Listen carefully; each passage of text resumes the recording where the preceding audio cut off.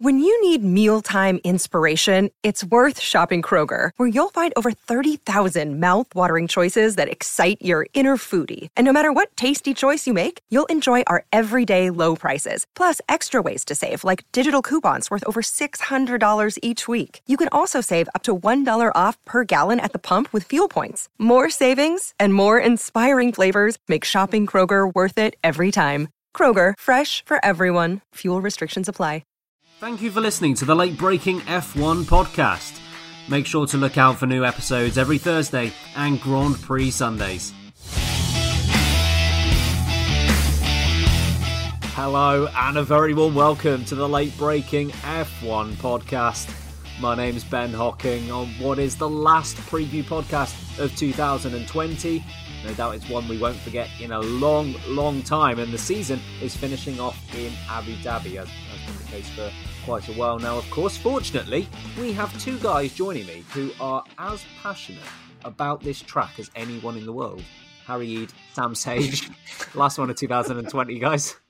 Thank God this year is almost done, dragging myself across the line into 2021 by the literal skin and fingertips. Get me into a nice normal year. Although, the racing's been pretty poggers, hasn't it, this season? Pretty top-notch. So hopefully... Did you say have a day off? I have just said the word poggers. Pog champ. So maybe Abu Dhabi might come out. Maybe it'll rain. Something exciting might happen, because this year's been ridiculous. I mean, yeah, I agree with Sam's sentiment there about it could be insane, but it probably won't be. And, you know, if 2020 was a year... if 2020 was a circuit... if 2020 was a circuit, it would be Abu Dhabi, wouldn't it? I think it would be something. You know, it starts off pretty fun. You think, oh, this is nice. It's, you know, fast and flowing, and then it's just 90-degree left-handers and right-handers until you come to a really disappointing finish. Honestly, we are at the end of 2020 now, and Harry's saying that it's been a year, and Sam saying the word poggers. It's we are literally like Lewis Hamilton across the line at Silverstone, just like creeping over. Drag it. I mean, disappointing finishes and late breaking go hand in hand, really. They sure do. I think we should move on. All right, yeah. Here's what's on the agenda for today's podcast then. So with just one race left in the 2020 season, we ask whether it has been amongst the best of the hybrid era or not. Fernando Alonso is set to take place at the Young Drivers Test. Steve Buscemi memes flying around all over the place. How do you do, fellow kids? We'll be discussing what the 39-year-old should be doing, whether he should be allowed to compete in the event. And we'll be playing a game of F1 Guess the Year. Harry versus Sam in a battle to be the best, or at least be the least worst. But first of all, we're going to look ahead to the Abu Dhabi Grand Prix. Wise to put in a disclaimer at this point, actually. We do not know whether it will be George Russell and Valtteri Bottas, or Lewis Hamilton and Valtteri Bottas, or Lewis Hamilton and Dave Benson Phillips. We don't know what the lineup is going to be at the moment. So I hope it's that one. I do hope it's the last of that, but we don't know at the moment. So we'll look out for Bottas, because Bottas should be there, unless Instagram bios are now deciding where people drive. He should be in the car. So Sam, does he need to win after what happened in Bahrain? Yeah, especially if George is on the other side of the garage. I think, let's all be honest, right? If George can get the puncture, which is just... Bottas gets a bag luck, but George had one shot, which Sky Sports, by the way, bloody loved playing M&M. They rinsed it dry. I hope he got a good plate full of mum's spaghetti before that race.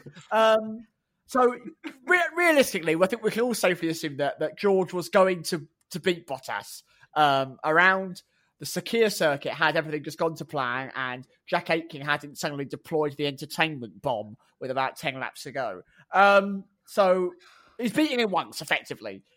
If George Russell turns up to Abu Dhabi, and he is driving that Mercedes, I mean, if he's driving the Williams and beats Bottas on pace, then there's a whole different story. But if he beats Bottas in that sister car, you know, the other side of the garage, then I think Bottas' career as a Mercedes driver might be over. Beaten twice in a row at two separate circuits by a rookie driver, that shows it's not a circuit thing. That shows it's not an off day. That shows he's not struggling.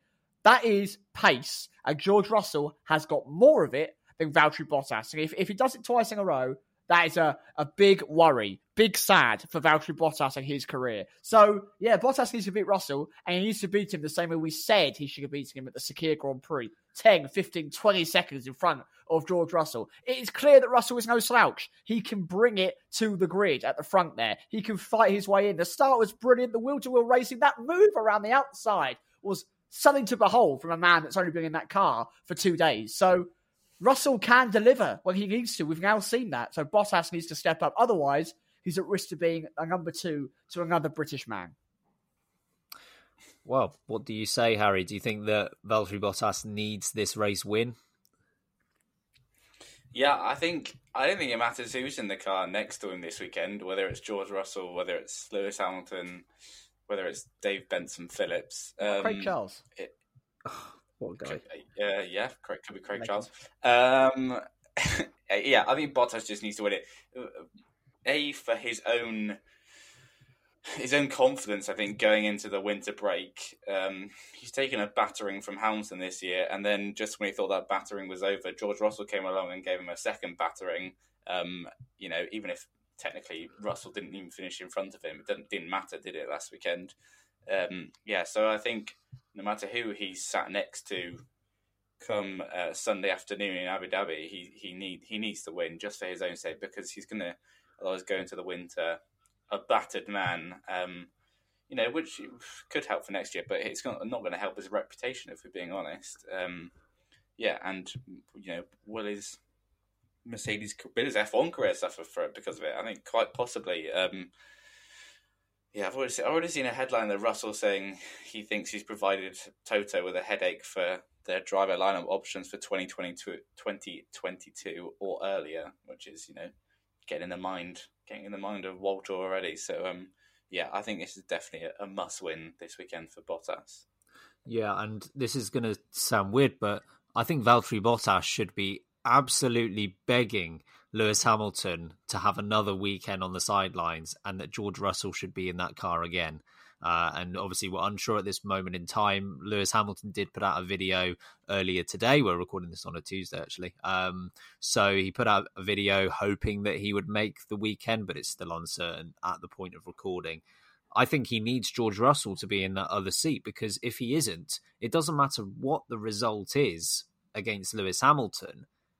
Those questions, those concerns, those people who doubt him, they're just going to carry on, because there's going to be no second battle. There's going to be nothing to go against it. With Lewis Hamilton, we've seen Valtteri Bottas beat Lewis Hamilton, not all that consistently, but we've seen him beat him. So if Bottas turns up in Abu Dhabi and wins the race, and Lewis Hamilton, say he's back in the Mercedes and he finishes second, I don't think any of the comments surrounding his poor performances against George Russell disappear, because in that instance, they've only faced each other once, and it's very clearly George Russell who came out on top.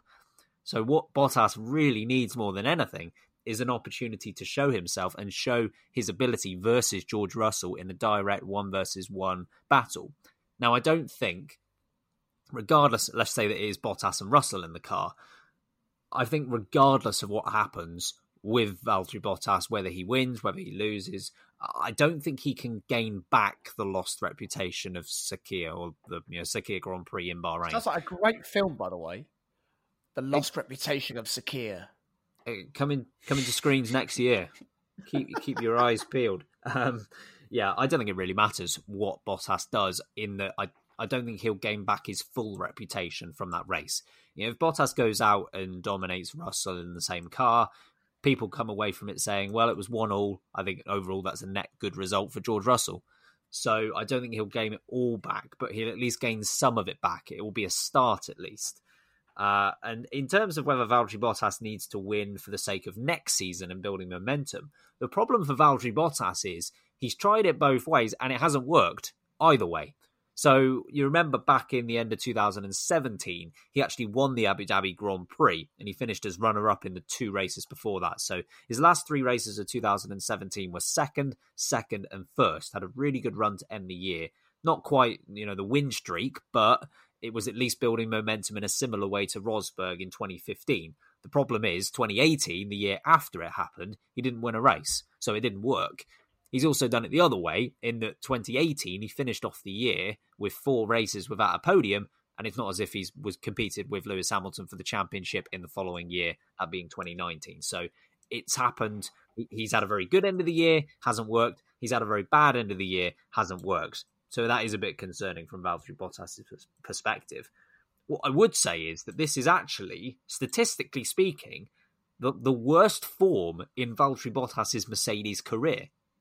The last 3 races, if you remember, he didn't score in Turkey, and he's had back-to-back 8th place finishes in the last 2 races in Bahrain. So he's had a grand total of 8 points from his last 3 races. That is his worst 3-race stretch in his Mercedes career. You have to go back to 2016 and his Williams days for the last time that he was that poor across a 3-race stretch. His next worst in a Mercedes in 3 races is 18 points. Yeah. 8 versus 18 is a fairly big margin. For the record, that was in the middle of 2018 when he retired from Austria and had a bad race in France as well, I think. But it just goes to show that this form that he's been displaying the last 3 races is not only bad, it is actually his worst since going to Mercedes. So he could do with a win to snap that. Stagman! Thought that was stellar. Yeah, I enjoyed that. It's because he got taken out, didn't he? Or he took someone out on the first corner of the French Grand Prix. Yeah, so he finished. He still recovered for some points in that race, but yeah, I think he only finished 7th in that one. Then he retired from the Austrian Grand Prix. I think that was the year that both Mercs retired, and then finished 4th at Silverstone. So even so, that's better than the 3-race stretch that he's had. The last 3 Grand Prix. I'll be interested to know what Hamilton's worst 3 stretch races in a Mercedes.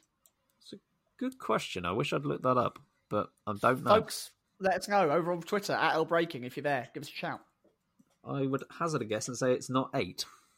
It's probably at least 26. Now, we know that regardless of whether Hamilton races or not, the championship is decided. That is the Drivers' and the Constructors' Championship. That's been sewn up for a few Grand Prix now. But something that's very much alive is the battle for 3rd place. Now, we thought that Racing Point were on the back foot after the first race in Bahrain, but they turned up in the second race in Bahrain and scored 40 points thanks to Perez's win and Lance Stroll's 3rd place. So Racing Point now hold a 10-point advantage over McLaren, 194 against 184. And if both of them slip up, Renault could be there to pick up the pieces. They have 172 points. So overall, 22 points separating those 3 teams in that battle for 3rd. Harry, do you think that they will, they being Racing Point, do you think that they will see this out and end up finishing 3rd? I mean, we've seen already how easily it can swing, and it's kind of been the story of the entire year. But the 2 races in Bahrain have showed how easily it can change. You probably put your money on Racing Point, but yeah, anything can seem to happen in the midfield battle at the moment. So I wouldn't rule out McLaren or even Renault making it there. By the checker flag on Sunday. I mean, it's been probably the fight of the year, hasn't it, to watch that midfield battle? I mean, imagine, this is not a slight on Verstappen or Mercedes, but imagine if the midfield battle was the fight for the championship. We would be salivating at the prospect of this finale in Abu Dhabi. It would be ridiculous, but anyway, it's still good to watch. I think it's anyone's game, to be honest. And I'd be happy for any of those teams. I think they've all had cracking years, and they've all been on the podium, which is good to see. Yeah, and unless I've gone mad, they've both had both drivers. They've all had both drivers on the podium as well, which is very correct. Yeah. What do you think, Sam? Do you think that Racing Point will see this off now? I mean, the track played perfectly into their hands last time out. Of course, the events they weren't able to predict. No one knew that Mercedes would have some of their worst strategic calls since joining the sport. But the track, gave itself perfectly to Racing Point. That straight line advantage, low traction to get them going again, strong acceleration, it's engine power. And the Mercedes is currently still the best with outright engine power that we have on the grid. And with the talent that Sergio Perez has, it's hard now to look past them. Renault seem a little bit hit and miss. Ricciardo had a bad race by his own standards in Sakir. Ocon did well, but again, Ocon's almost been the flip side. Most races have been average to good, whereas this one was exceptional. I wouldn't be surprised if he goes back to having another average to good race, and I think Ricciardo will have a good race, but I don't think they're going to be able to score to the same level that we saw last time out, and that, I think, is going to save Racing Point. I think it's going to be very even. I think we'll see quite a standard race in that midfield area. I think there'll be, both the Mercs will be in the top 7 or 8. Ricciardo, possibly Ocon, will be, fighting in that top 10. And if Stroll has a good weekend, that's kind of almost the decider. Perez, unless he gets taken out, and to us that doesn't even matter. Man got taken out last time and still won the race. So unless he gets taken out properly this time, and Stroll is not on one, that's how they lose it. But I think Perez is almost guaranteed a top 6. He's that good. And I think that Stroll, if he has a good race weekend, could be right behind Perez. I think they've got it sewn up. I think the most reliable force we have are Norris and Sainz. I'd actually say that the only time that Norris has actually really disappointed me all season was the Sakir Grand Prix. He just wasn't on it. Sainz has been very consistent. Those guys as a partnership are very, very close in terms of ability. So I think they're the real challenges out the 3. But I do think that Racing Point, after that victory in 3rd place, have enough in the bag just to scrape through to 3rd place. And you know what? They're becoming Aston Martin, who I've always been very fond of. Sergio Perez might not be in the sport anymore after this race, which would be tragic. I wouldn't mind seeing them 3rd, actually. McLaren will definitely go well next year in that McLaren Mercedes, and they're getting their chassis sorted. Renault are continuing to be up, and they've got the GOAT Fernando joining them. So I have no issue with Racing Point taking 3rd place. I think it's very well earned. I will have to say that there is only one GOAT, and that is Roy Nissany, but okay. Yeah, I think in this situation, Renault are definitely the outsiders, and they will struggle to finish 3rd overall. Perhaps they can nick 4th place if something happens ahead of them, but I just can't see them finishing 3rd place. Ultimately, Renault, if they were to finish 4th and 5th in the Grand Prix, which I'm sure we would agree would be a very good result for them, that would still only put them level with Racing Point, and that would be essentially then banking on them not getting any points whatsoever, which again seems unlikely. And then still, even if they did score no points in some miraculous race for Renault, they would still require McLaren to score less than 10, which, all of those things need to come together for Renault. And it's fairly unlikely that one of them will happen, let alone all 3. So I think this is pretty likely going to be Racing Point against McLaren. I think Racing Point have definitely got the advantage here, not only just because they've got the 10-point advantage, of course, but they do have the form as well. And I agree with what you said, Sam. I think Lance Stroll is probably going to be the decider here. I have a lot of confidence in the consistency of the likes of Norris and Sainz. I think Sainz has been slightly better in the second half of the year. I think Norris was slightly better in the first half of the year, but pretty much all season long they have been consistent, give or take 1 or 2 bad performances here and there. And ultimately Perez, even with his rich vein of form, even if you take that out of the equation, he is consistent regardless, so he should be there or thereabouts. Therefore, that leaves Lance Stroll as the decider. Can he be on that same level as Sergio Perez? A lot of the time, the answer to that is yes. Sometimes the answer is no to that. And if it is no this weekend, that could well open the door for McLaren. I will say that Carlos Sainz has come out actually and said a few things about Racing Point and how he can't really believe how they've not already sewn up the 3rd place in the championship. And I'm not going to hold this massively against Carlos Sainz, because I think I would be against 90% of the drivers on the grid if every single time they put down the performance of their own car ahead of, with someone else ahead of them. Nearly everyone does it, so I'm not going to blame Carlos Sainz particularly for it. But Racing Point have had a tough year in terms of COVID, of course. Perez 2 races out, Lance Stroll 1 race out. They've had the most disruption there. They've had more retirements than McLaren and Renault as well. So Racing Point have had a collective 7 retirements. McLaren have only had 4, which is the second best on the grid. And they've, of course, Racing Point had to deal with a 15-point deduction as well. Otherwise, this would be looking a lot more comfortable for Racing Point than what it is. So, Racing Point have had to go through quite a few roadblocks this year. So I don't love the statement of they should have sewn this up already. Even if they have been a marginally quicker car, McLaren have been good all year as well. So I think Racing Point will take it. Let's go on to some bold predictions. Sam. Oh, boldy. Just like Bruce Willis. The issue is, I did terribly last week. If any of you remember, I'll just name and shame myself. I predicted that both Williams drivers would score points. Ha! Ha ha! Got him. Oh, that was the biggest joke of the season, wasn't it? It's hard to keep coming up with bold predictions as well when you've already done so many throughout a season. But I think that Mercedes as a team, again, will score no more than 8 points as a team.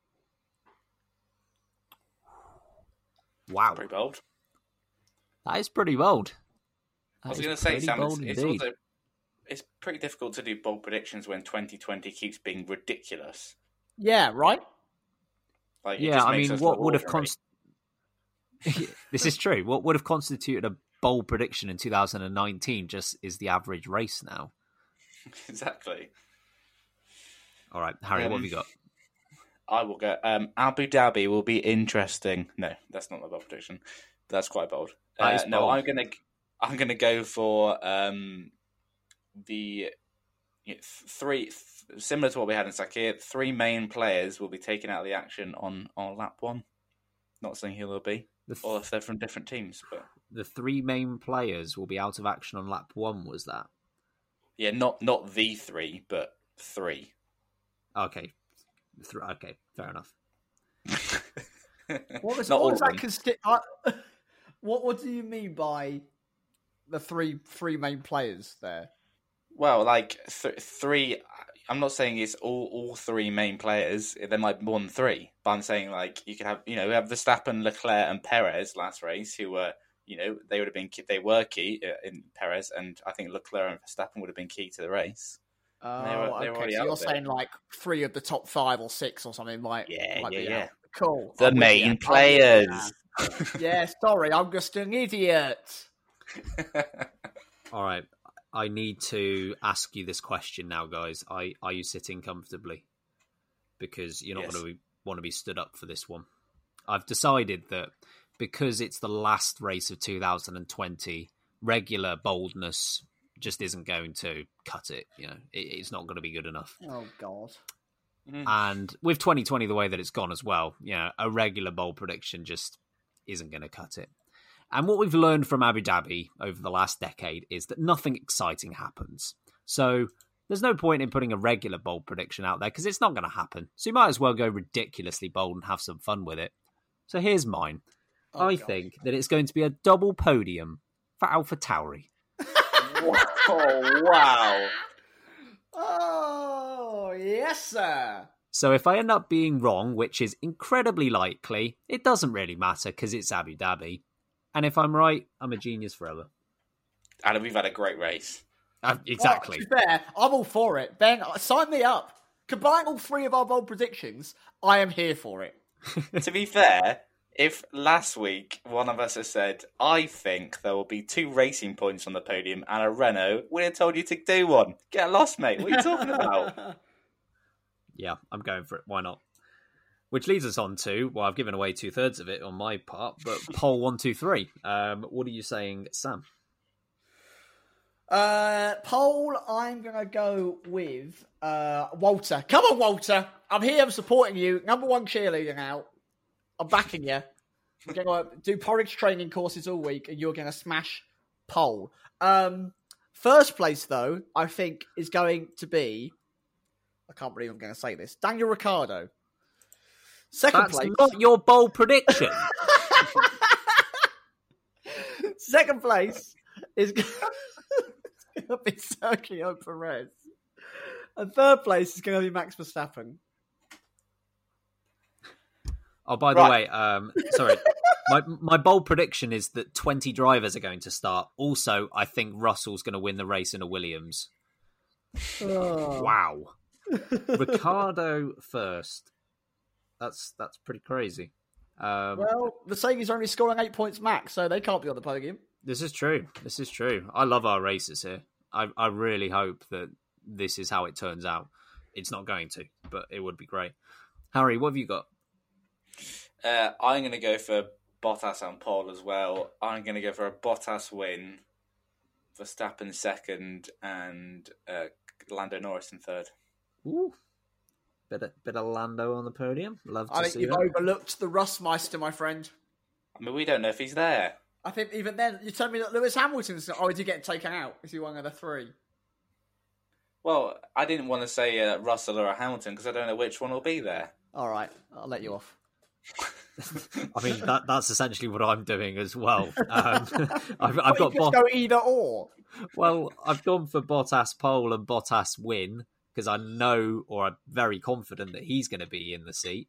And then obviously the AlphaTauris are going to block out second and third. So I'll go with Gasly second and Kvyat third. I love that. I'm loving this. We have lost our minds. Yeah, well, we've got less than a month of 2020 left. It's about time it happened. This is true. This is true. Speaking of 2020, we'll move on to discussing the season as a whole. Obviously there is still that one race in Abu Dhabi to go, but we're also confident that it's going to be incredible, that we might as well do it now. So 17 races in 2020. Pretty remarkable considering we didn't get going until July.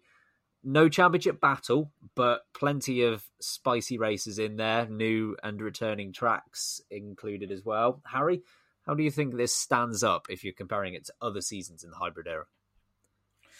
I think it stands up pretty well. I think we've had worse ones in the era, and even though we've not had a championship battle, I saw a great tweet. I think a lot of people retweeted it at the weekend, which was saying about how F1 is about stories. And the amount of stories we've had out of this year is insane. Just a ridiculous amount. If you actually sit and think about how many there have been.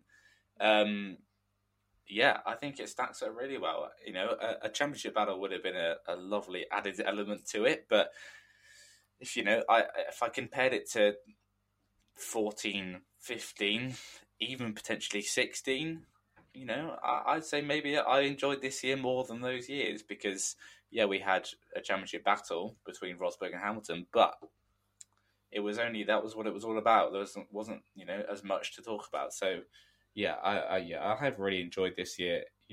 Mercedes have, despite Mercedes being so dominant, and we absolutely applaud their efforts. We've had some completely bonkers races. Like, I never would have thought an AlphaTauri and a Racing Point would have won a race this year. And, as we pointed out just now, both drivers from Renault, McLaren and Racing Point have all stood on the podium this year. Another mad stat. So, congrats 2020. And congrats F1 for even getting 17 races, let alone 17 races, some of which were completely bonkers. So, applauding them as well. Nice one, 2020. You did something okay for once. What do you say, Sam? Where do you think it ranks? I just want to congratulate COVID-19 for actually doing something nice out of the entire year, and that was giving us one of the most compelling, interesting, dramatic seasons in terms of, as you said, Harry, F1 stories in years and years and years. You think about it, we've had a 7-time world champion. We're still having a debate for what seat. Sergio Perez wins with one race to go, maybe left his entire racing career. Gasly gets that victory after the Hubert story. There's so many fantastic moments throughout the whole of this season. And I think this is also proof that 2020 has been an example that we don't need 22, 23, 24, 25 races to have a fun, exciting, dramatic season. So I think we need to take that away. It's also proven that old circuits make for great racing still. Imola was brilliant. Istanbul was fantastic. Portimao was unforgettable. Mugello, I said that was going to be a snore fest. Look at the drama that happened there. The Nürburgring was great once again. I can't remember a bad Grand Prix, really. If you compare it to some of the Grand Prix we've had, Spain, there you go.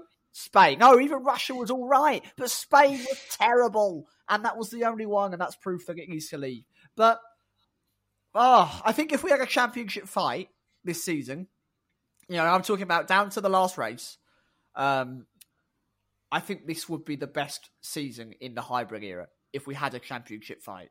That is the thing for me that maybe separates the likes of 2018, where we had the Ferraris coming back and, that battle going on. or the Hamilton-Rosberg clashes with that drama. And that was all about kind of two people, Hamilton-Rosberg or Hamilton-Vettel. Whereas I feel like if we had a championship fight here, if that Mercedes was a little worse, Verstappen, Bottas, Hamilton could have been going at this all season long. I think for me, that would have really just tipped it. It stands up brilliantly. And I don't think I'll forget this season for a very, very long time. With the amount of podium seasons we've had, the historic moments we've had, a 7-time world champion. It's brilliant. And I've loved it so much. And like I said, it's the one good thing that's come out of COVID that's giving us this spicy, weird, unforgettable season. So I'll take it. And I think it will go down in history as one of those ones that we always remember and talk about. So it really does stand up as one of the best in the era. Could you, sorry Ben, could you imagine if we did have a championship fight and we had last weekend where Hamilton's out because of COVID and Bottas and Verstappen have a chance to close him down in the final few races? If they do that, Bottas becomes 8th and Verstappen's out on lap 1. That would have been hilarious. Hamilton will streak across the track, I think, if that happened. Sorry, Ben. Wow. I would actually like to give some thanks to the Haas B team, also known as Ferrari, because what they have given us this year is pure entertainment. If you think about it, like that's the core of all this, is that Ferrari being so bad, and to be fair, Alex Albon, you might throw him in there as well. Those 3 drivers or 3 seats that usually occupy 3 of the top 6 have been either out of the equation or only slightly in the equation. It's created so many opportunities for the McLarens, the Renaults, the Racing Points, Gasly taking a win. It's created all of these opportunities, which has just been ridiculous to watch and so much fun to watch. There hasn't been a championship battle, of course, and I think it does always come down to the, would you rather have an exciting championship with dull races, or would you rather have a dull championship with exciting races? Now, for me personally, the answer is definitely a dull championship with exciting races. Having said that, no championship can be complete without both, I think. Just watching also like the F2 championship battle come to its conclusion in Bahrain, it made me realise how much we miss it in F1, in that we've had slight championship battles in 17 and 18, but they didn't go down to the wire. We've gone a long time without having that championship battle in Formula 1, and actually watching it in Formula 2 this weekend just sort of brought it to the forefront of my mind how much we miss it. But this season has been incredible. So, I mean, Sakir and Monza, we got 2 first-time race winners in Perez and Gasly. I will say with both of those races, I think they were greatly helped by circumstances. So, Sakir, obviously, with the Mercedes messing up and the safety car, I think that helped proceedings.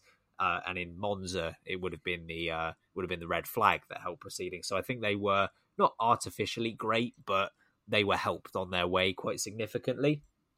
But there have been other great races as well. Algarve is one of my favourite this year. Might be because we were watching it together, but I thought that was a brilliant race. Turkey, ridiculously bonkers. Imola and Mugello, you rightly bring up, there were concerns about both of those tracks, and they were, I would say, both better than expected. The first race in Austria for me is still probably race of the year. The other race in Austria was good as well. Hungary, I think, was pretty good. 2 Silverstone races were fine. I think the only race... Fine! They were mentally good. The Silverstone ones. Yeah, we saw a man drag a car across the line with 3 tyres. Yeah, but the last lap was good. The first race wasn't that great. Look, disappointing finishes have been spoken about a lot, and that was not a disappointing finish. Sure, but I think it was a good race, but I think they were plenty better this year. Yeah, okay. I still think it's better than fine. Sorry, carry on. And for me, the only one that has underperformed this year is Belgium. And I still think that was better than what most people think it was. Because I know Spain and... I get your point on Russia, really, but Spain and Russia weren't great. And particularly Spain was not very good at all. But, I mean, that's pretty par for the course, isn't it? It's not like... If we're comparing it to other seasons in the hybrid era, it's kind of just breaking even. Whereas Belgium usually delivers a decent race. And I think that's been the one letdown. But out of 16 races, that's pretty good going. Even without the championship battle, for me, I think this has been the best year of the hybrid era. I really do. I respect that. I respect that opinion. But would love to see a championship battle. So Bottas plus. Or Russell. Or Verstappen. Or any of them. Albon, if you fancy trying once, that'd be nice. Dave Benson Phillips, maybe. Yeah, Craig Charles. Yeah, maybe. What is your perception with Craig Charles today? Good question. A Robot Wars go. And I love how he says activate on the 3, 2, 1. I don't think he even I've says got it. Robot Wars. Anyway. You got the filter in the corner. You know, he's great. It's the worst impression you've ever heard, but we'll get there.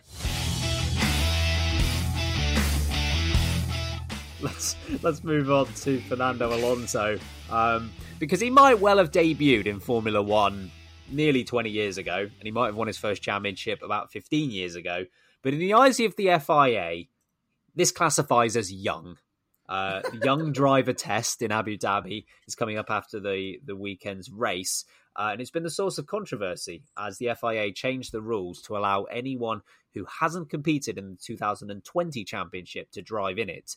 It is worth mentioning as well, it's not just the 39-year-old Alonso, it is also Robert Kubica, who's 36 years of age. Sebastian Buemi is going to be in there, he's 32.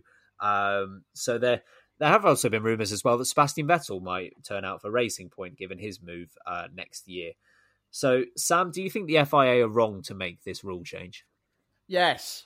Why do Kubica need to be in it? Why does Buemi need to be in it? Alonso, I at least generally understand. He's going to be racing in a Formula 1 car next season and hasn't done now for, 3-4 seasons? So I get it. That makes sense to me that he needs a little bit of extra time to come up to speed, although it is Fernando Alonso. He's a two-time He left in 2018. Oh my God, time is so slow. He's still pretty talented. It's not like the guy stopped racing in that time period. So even then, I think it's a bit dodgy. And there are a lot of young drivers waiting to get a chance that are now not going to get a chance because Fernando, the 39 two-time world champion, gets another quick drive in the Renault. You know, you get winter testing for that for a reason. If he's good enough, he'll settle into the seat quickly, which theoretically he is. So why is he there? Why has he got to do some laps? What's the point? And the same with Buemi. Buemi's got to drive elsewhere. I get that you're the reserve or test driver, but go and test then.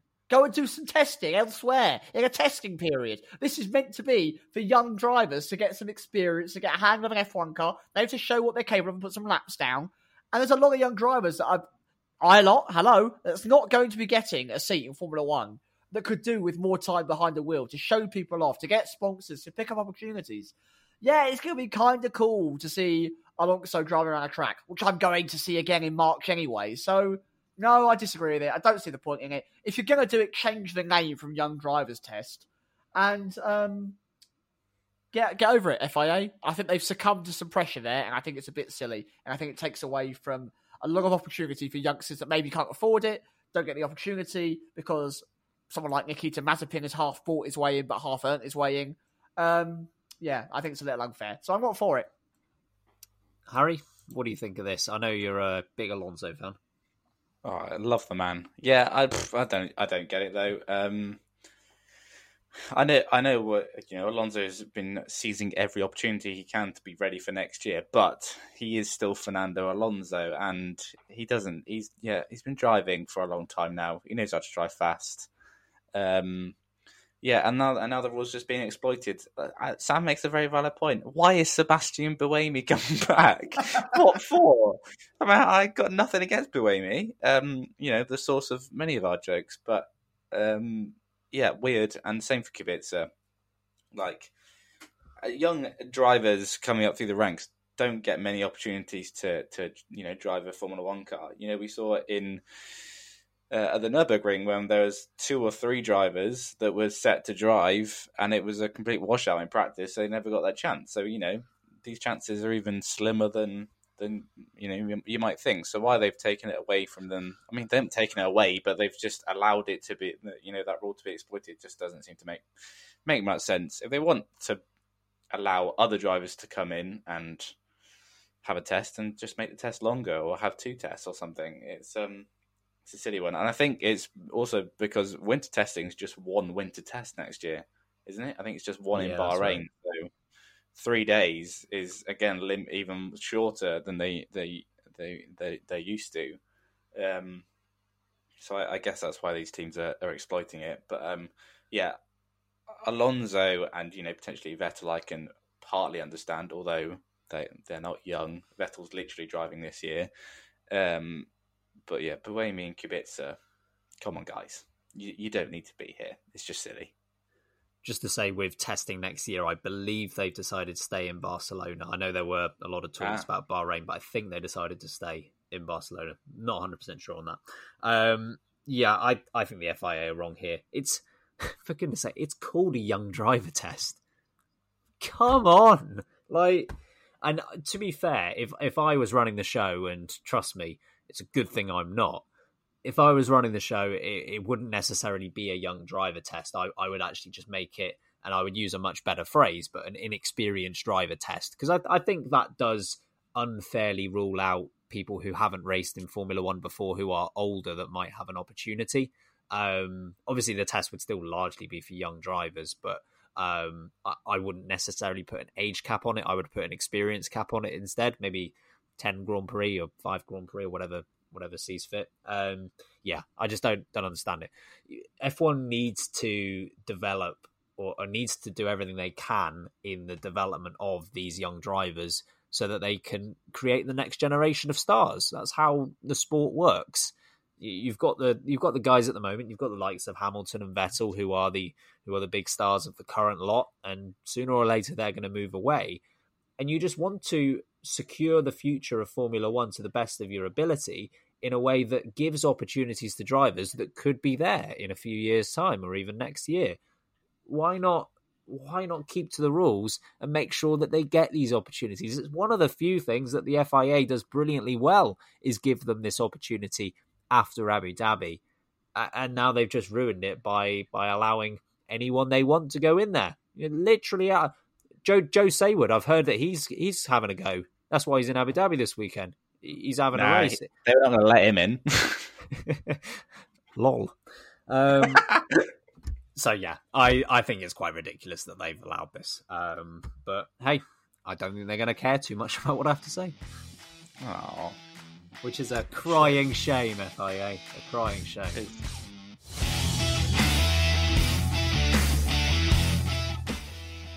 Anyway, let's move on. It's theme song time, because it is time for F1 Guess the Year.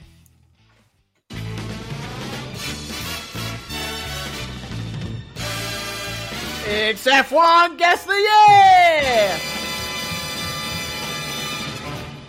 Thank you very much, Sam. So, you're welcome. Harry versus Sam. I've got 6 different years lined up in front of me, and there's 3 clues. 2021 of them. I'll give you a clue. None of them are 2020. 2020 is a year. Thank you for the confirmation on that, Harry. You really are nailing that.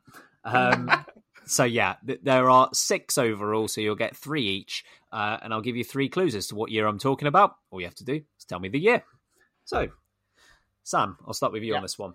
Pick a number between 1 and 6. Let's go with 4. Number 4. Okay. The runner-up in the championship won only 1 race, but finished only behind the champion by 2 points. Juan Pablo Montoya won a race this season. Mr. Chunky! Mr. Chunky himself. And a driver broke the record for youngest to win a Grand Prix. I'm going to go with a wrong answer and say 2004. No. Incorrect. It's incorrect. I said that. I thought, what a stupid thing to say. Well, have you got an idea, Harry? What was the first one again? The first one was that the runner-up of the championship won only 1 Grand Prix in that year, but only finished 2 points behind the champion. Is it 2001?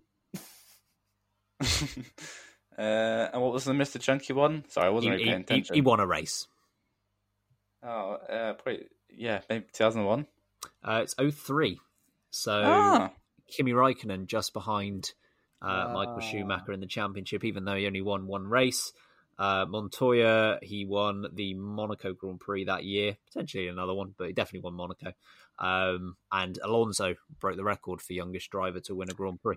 I said 2004. I thought it's either Kimi or Alonso, and they've won before then. It's only 1 year out, Sam, unfortunately, but good guess. Harry, 1 to 6, not number 4. 3. Number 3. So, the top 4 drivers in the championship that year were from different nationalities. From the dishwasher. They were. Nice. They were. Oh, that makes it easy. They're from the dishwasher. In this season, Michael Schumacher scored 72 points, and the championship was decided. The drivers' championship was decided at the last race of the year. Blimey, O'Reilly. 90. No.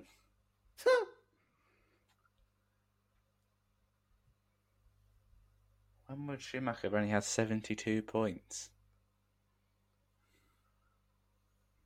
1990. I don't know.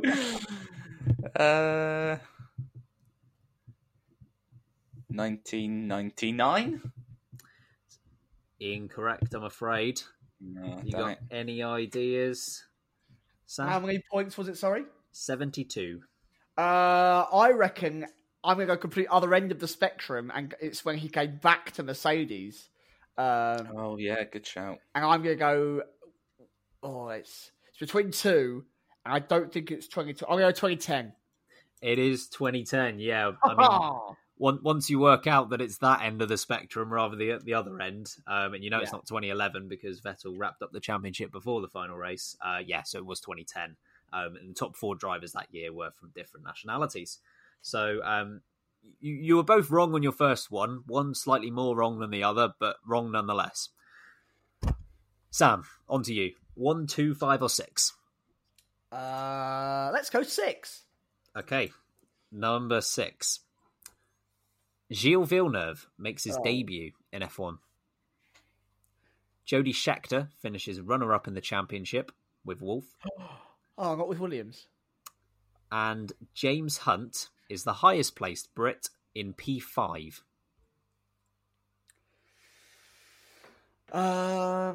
James Hunt, so that means it's at latest the early 80s, it's going to be late 70s. South African, my man, he was in there late 70s. It's a great accent.